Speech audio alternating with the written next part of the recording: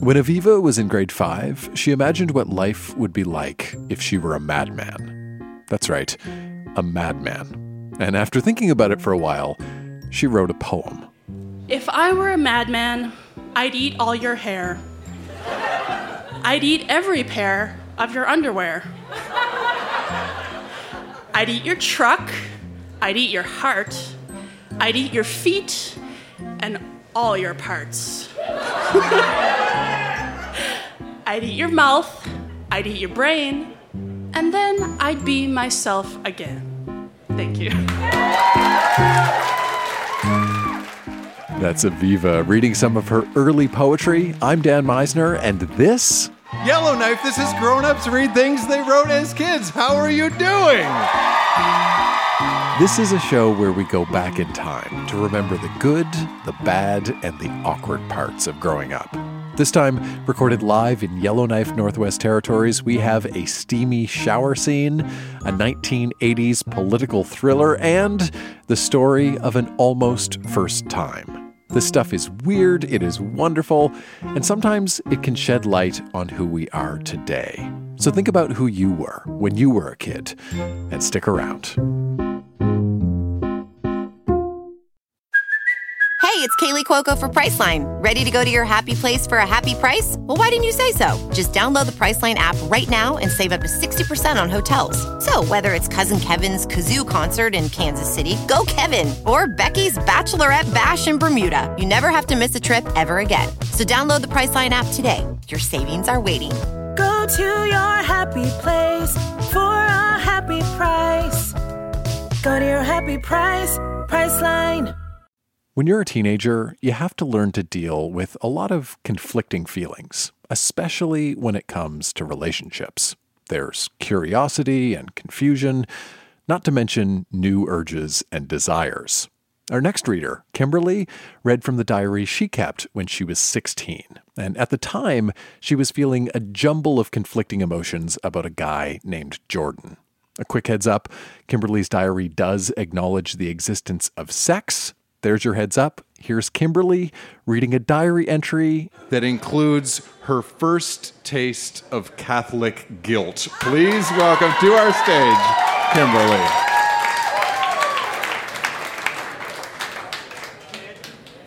November 3rd, 1997. Today I feel a large amount of guilt, so I may as well get it out. Jordan and I have been having a very strange relationship/friendship thing, and since October 25th, 1997, at 2:40 p.m., I have become so confused. One day we're friends, going for coffee. The next, we're taking a shower together.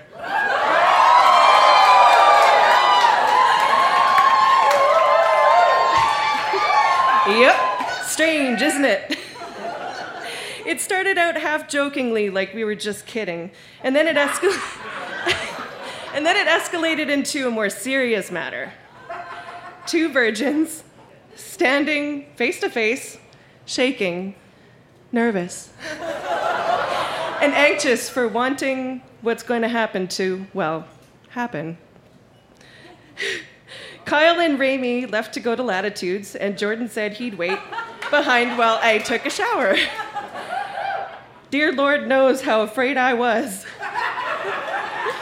I mean, I took a big risk, exposing my body to only Jordan, and never showed myself to anyone else except the mirror in my entire 16 years. I thought getting my nose pierced on October 10 was something special. For being 16.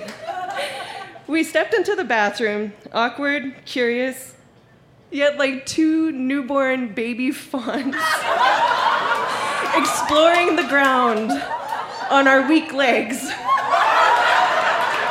I was shaking, and so was he. I could tell. I never thought it would be like this. And here I drew a picture of a bathtub, and I said, I'll never see this the same way again. I thought I could go through with it without any qualms or fears, without any emotion. No. I began to wonder and think later about what I got myself into, or had I at all? Was this all a dream? No. His touch was real. So was his horniness, and boy, did it show. I was so scared to peek because it was the first time I'd ever seen a real one before. It was scary. Anyway, back to being serious. We locked the door. I got cool, warm reassurances to go along with my endless rambling about how nervous I was. He lifted my shirt off. It took forever to unhook my bra, to which I squeezed my eyes shut to blind myself from his expression and reaction to seeing my breasts. They sag, I said. But he thought they were perfect. I told him I absolutely had to keep my blue underwear on, so he agreed. I hasted to jump into the shower first so that I could adjust the water temperature. I heard him taking off his underclothes. Slowly, he stepped into the tub. We kissed, holding each other as close as possible and letting the water graze our pure naked bodies. I kept shaking. Every time I got near him, his erect penis touched me. It all seemed like a blur. Lasted at least 10 minutes, and then I had to stop, for suddenly my senses clicked in and asked me what the hell I thought I was doing. So I had to say about 3 times that I think we should stop and that I'm too scared, and eventually it was over. We dried ourselves and got dressed.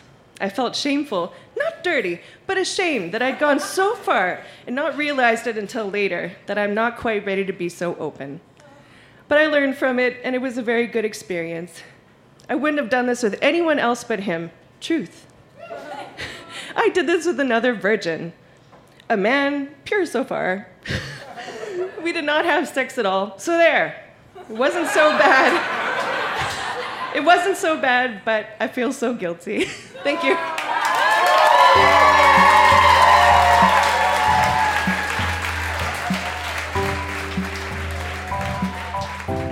After the show, Kimberly called in to reflect on who she was at 16. I was so torn between wanting to explore uncharted territory and needing to appease, my religious mom and old school dad. Their biggest expectation of me as their only daughter was to keep my virginity. So it was number one priority. At that age, I felt so preoccupied with doing everything the right way. I was so afraid of screwing up. So this was such a new event for me. So as with all my other big life firsts, I really write detailed journal entries in case I ever lost my memory or something like that. I wanted to remember my history and have a record of it, that it was so good. It would bring me right back. And from looking over this again, I think I was really angsty and romantic. And it's weird to see how you changed over the years. I asked Kimberly what she would say if she could go back in time and give herself some advice about sex and relationships. I'd tell her, girl, you could be Beyonce, or you could do magic tricks, or you could stay a virgin until you're 21, and you still won't please your parents. So trust your intuition, screw up a little bit, seek your own approval, repeat, relax, and enjoy.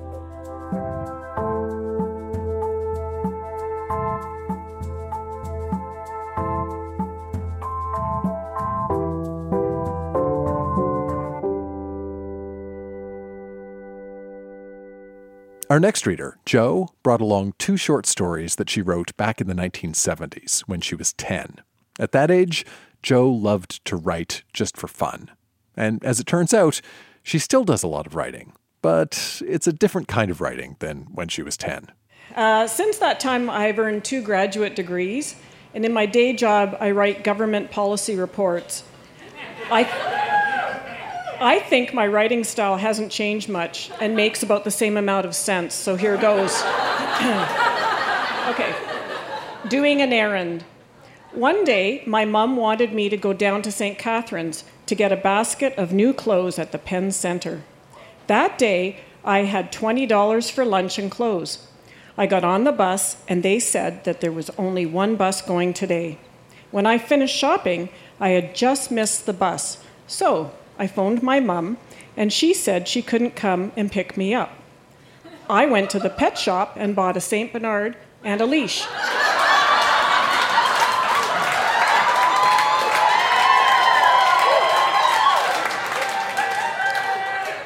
Then I rode it home.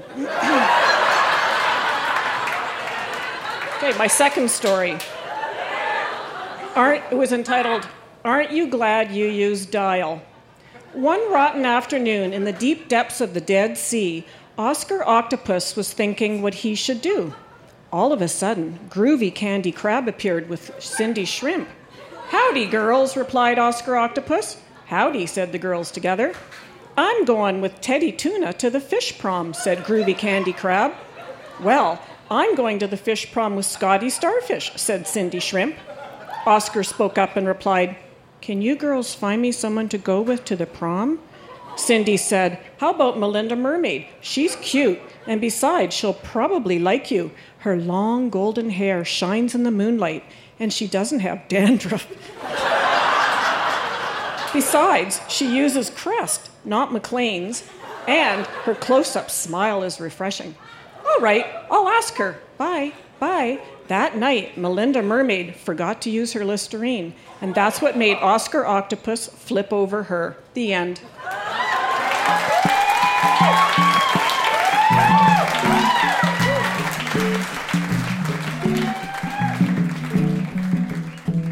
If there's one thing I learned by listening to Joe, it's that there is no story that can't be punched up a little with some product placement. The power of the presidency is often thought to reside within. Why doesn't he just speak to us as he has in the past when we've faced troubles or tragedies? Others of you, I guess, were thinking, what's he doing? Frustrating as the waiting has been, I felt it was improper. In 1987, the Reagan administration was under investigation for facilitating the sale of arms to Iran. It was known as the Iran-Contra affair. And at the time, Rajiv was in grade 7. After he learned about the scandal in school, Rajiv wrote a song about it to the tune of Rockabye Baby. President Reagan in the White House. Scandals flies, he feels like a louse. When the commission, that's Iran-Contra, finds its fault, down will come Ronnie, Republicans and all. But that wasn't the only thing Rajiv brought to our Yellowknife show. He also brought a short piece of fiction. And to say that Rajiv was prescient back in 1987, that's an understatement. Because the short story he brought was a political thriller that indirectly references Donald Trump. It's funny because I dug this up when I was at home because I remember the Make America Great Again, which is Donald Trump's slogan. I remember that. It's like, why do I remember that? It's like, oh, it appears in a short story I wrote in 1987. Which is a plot. It's pretty much the combination of Canadian bacon and an inverted Red Dawn. The Dictator, March 5th, 1987. The hatch on the lead tank opened up. A man in his 40s, apparently a colonel, screamed into his amplifier, "Brothers and sisters of Canada, join the great Union of America for your own protection or face the consequences." I couldn't believe it, but the United States of America was threatening an all-out warfare. Everyone remained silent as the tank slowly proceeded to Ottawa. Every Canadian knew that President Cole was crazy, but we never knew he would go this far. He promised to make America great again and to create a new empire. He was very charismatic and swayed the public in the 1988 election. Okay, a bit early. Canada was unprepared for war since we never expected an invasion from the south. Now that same country would be conquering us in a matter of hours. Days passed. American troops were quickly occupying our country.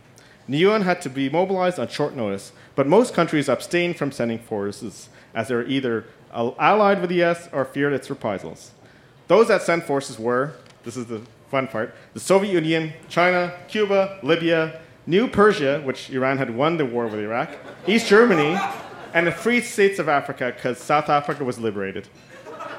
The USA and UNIFIC, which is the United Nations Emergency Force in Canada, worked out a treaty within 2 weeks as the US Army was recalled to deal with an uprising in home.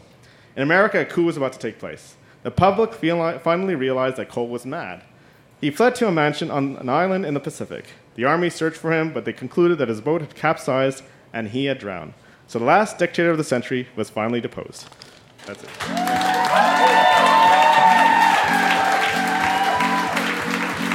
Rajiv, ladies and gentlemen.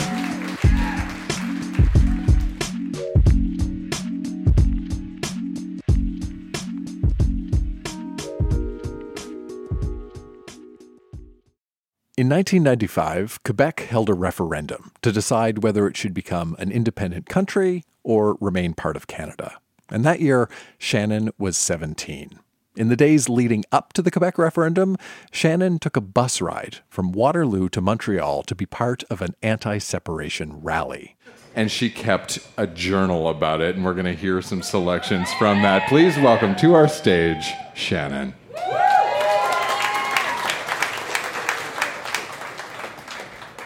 So one little bit of context we need before this is the bus trip that I took with two friends, Dave and Justin, and there were a bunch of buses leaving Waterloo to go, but we couldn't get a seat on any.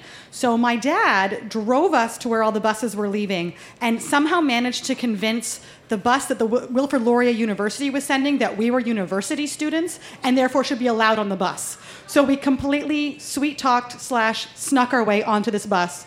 So this is part of the journal that the three of us kept while we were there. Friday, October 27, 1995, 12:15 a.m. We got on a bus. We are illegal bus aliens. My dad has finally left. Thank the Lord, there is a God. I hope I don't get lost. 1:15 a.m. The buses are leaving and my dad is still here. 2:40 a.m. I had to use the bathroom at the back. Note to everyone, avoid these at all costs. Justin is sleeping. The cool old guy thinks we're in university. Yesterday, someone thought I was in grade 9, so I am moving up in the world. 3:33 a.m. Washroom occupied, a poem by Dave and Shannon. Dark is the bus as we travel through the night. Yet the red beacon will be our guiding light. It tells us when the lavatory is in use. We hope the door will not come ajar. We're traveling to Montreal from cities near and far. We will all need to use this hole, so please be kind. Rewind. Dave says be careful if you pee standing up. That is the end. There is no more. So please remember to use our friend, washroom occupied. 11:31 a.m. We're now in Montreal. Dave is being mean to me. I think he is a separatist incognito. Just tricking, but he is being mean. We are going to the rally! 3:15 p.m. Well, we're back on the bus to go home. What happened? It was amazing. The atmosphere, the people, the $5 flags, it was wicked. There were about 150,000 people there. It was amazing. But now we're back on the bus to restart our 7-hour journey home. It's been a blast. 11:15 p.m. I was thinking about what I'll say to everyone when they ask about my trip. So many things have happened. I wouldn't know where to begin. This journal will help, but there's so much that has not been chronicled in my book, like my French being ridiculed, meeting up with people I haven't seen since grade 8, and the feeling I got at the rally. How can you describe to someone who wasn't there what it feels like to be in the streets of a city with 149,999 other people all cheering for national unity? Electric? Amazing? Gratifying? Well, they're all great words, but words can't even begin to describe what I have been through. You have to be there to understand it, and am I ever glad I was? Shannon. Thank you.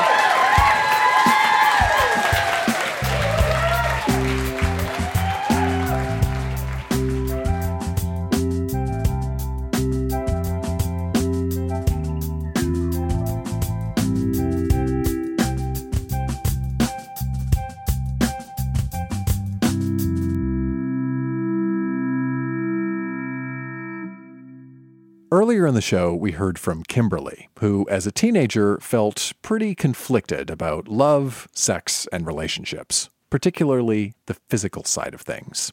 And she wasn't the only one. Our next reader, Maureen, read a few diary entries written when she was 15 and contemplating losing her virginity. It probably goes without saying, but yes, Maureen does acknowledge the existence of sex in her diary. Live on stage in Yellowknife, here's Maureen.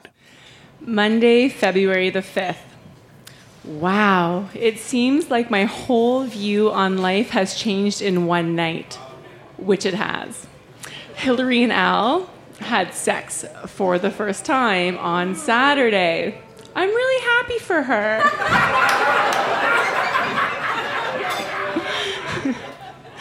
Hillary loved it.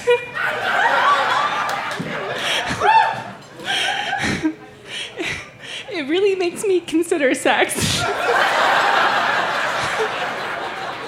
Okay.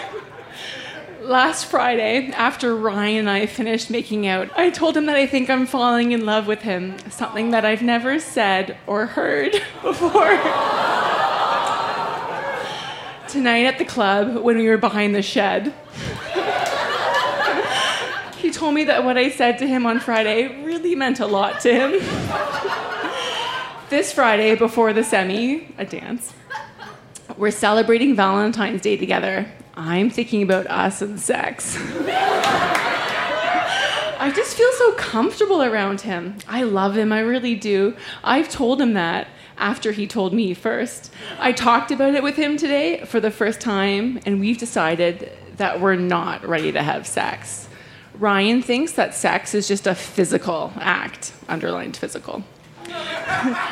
But what we're gonna do this Friday is make love.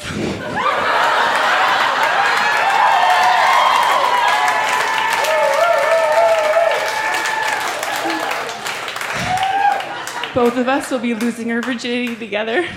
People say that teenagers don't know what love really is. Obviously, they've never felt the way I do. I'm excited but nervous. This is a big deal. We're renting a room in Leslie's condo after her Sweet 16 semi. This Thursday, I'm going with Hillary and Al to the health station to get birth control pills.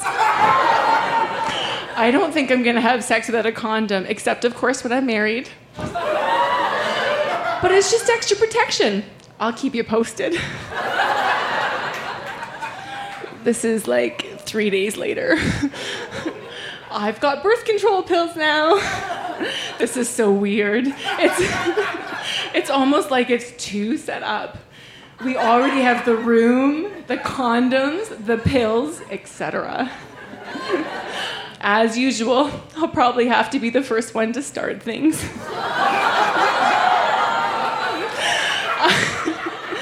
I just want him to sweep me off my feet someday, to take charge at least once. I want him to... Oh, God, listen to me. I'll shut up now. The point is, I want Ryan and I want to make love. I'll talk to you later. Wish me luck.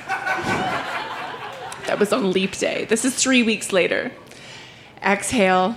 I'm still a virgin. A single virgin.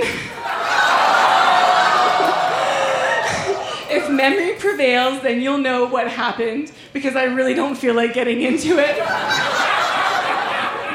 I broke up with Ryan because A, I had very strong feelings for Jeff.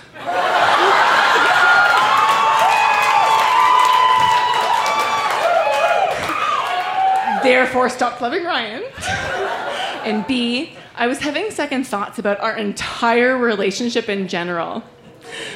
Now I see Ryan for the loser he really is. He never talks. He's always the one at the party who sits in the corner all depressed, just waiting for attention. He's an asshole. Plain and simple. Thank you.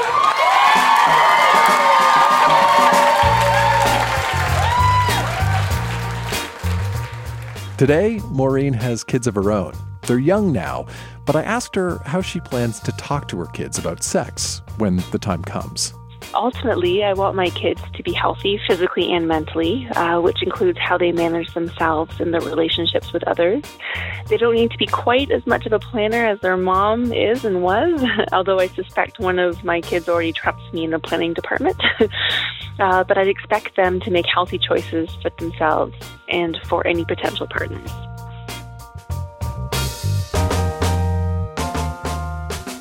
That is Grown Ups Read Things They Wrote as Kids. Our show was recorded live at the Black Knight Pub in Yellowknife, Northwest Territories, and produced by Jenna Meisner. Our music is by Poddington Bear and Lullatone. Olivia Nashmi is our intern.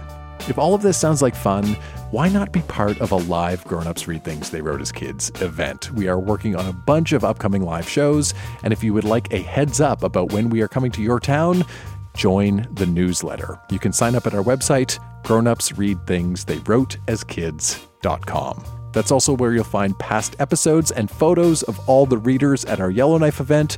One more time, that's grownupsreadthingstheywroteaskids.com. I'm Dan Meisner. Thanks for listening.